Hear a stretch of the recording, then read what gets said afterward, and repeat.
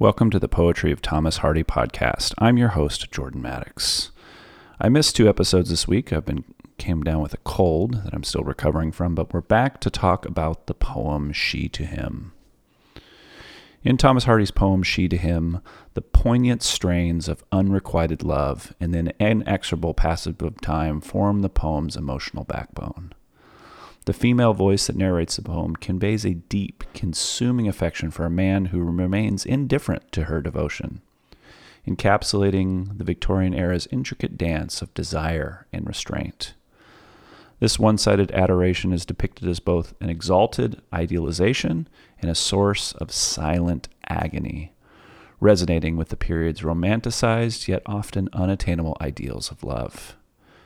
Nature serves as a mirror to the speaker's inner turmoil, with its metaphoric use underscoring the raw and inherent force of her emotions, as well as hinting at the transient beauty of love itself.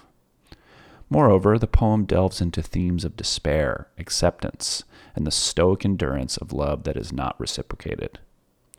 The speaker's self-perception, possibly marred by the societal constraints, reveals a complex web of identity and self-worth entwined with her unfulfilled desires.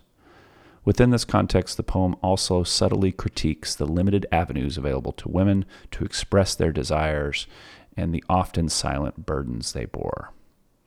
Even in the face of unreturned love, there is a spiritual or platonic element that suggests her feelings transcend mere physical attraction, echoing the era's fascination with a love that is much a soul's calling as it is a heart's.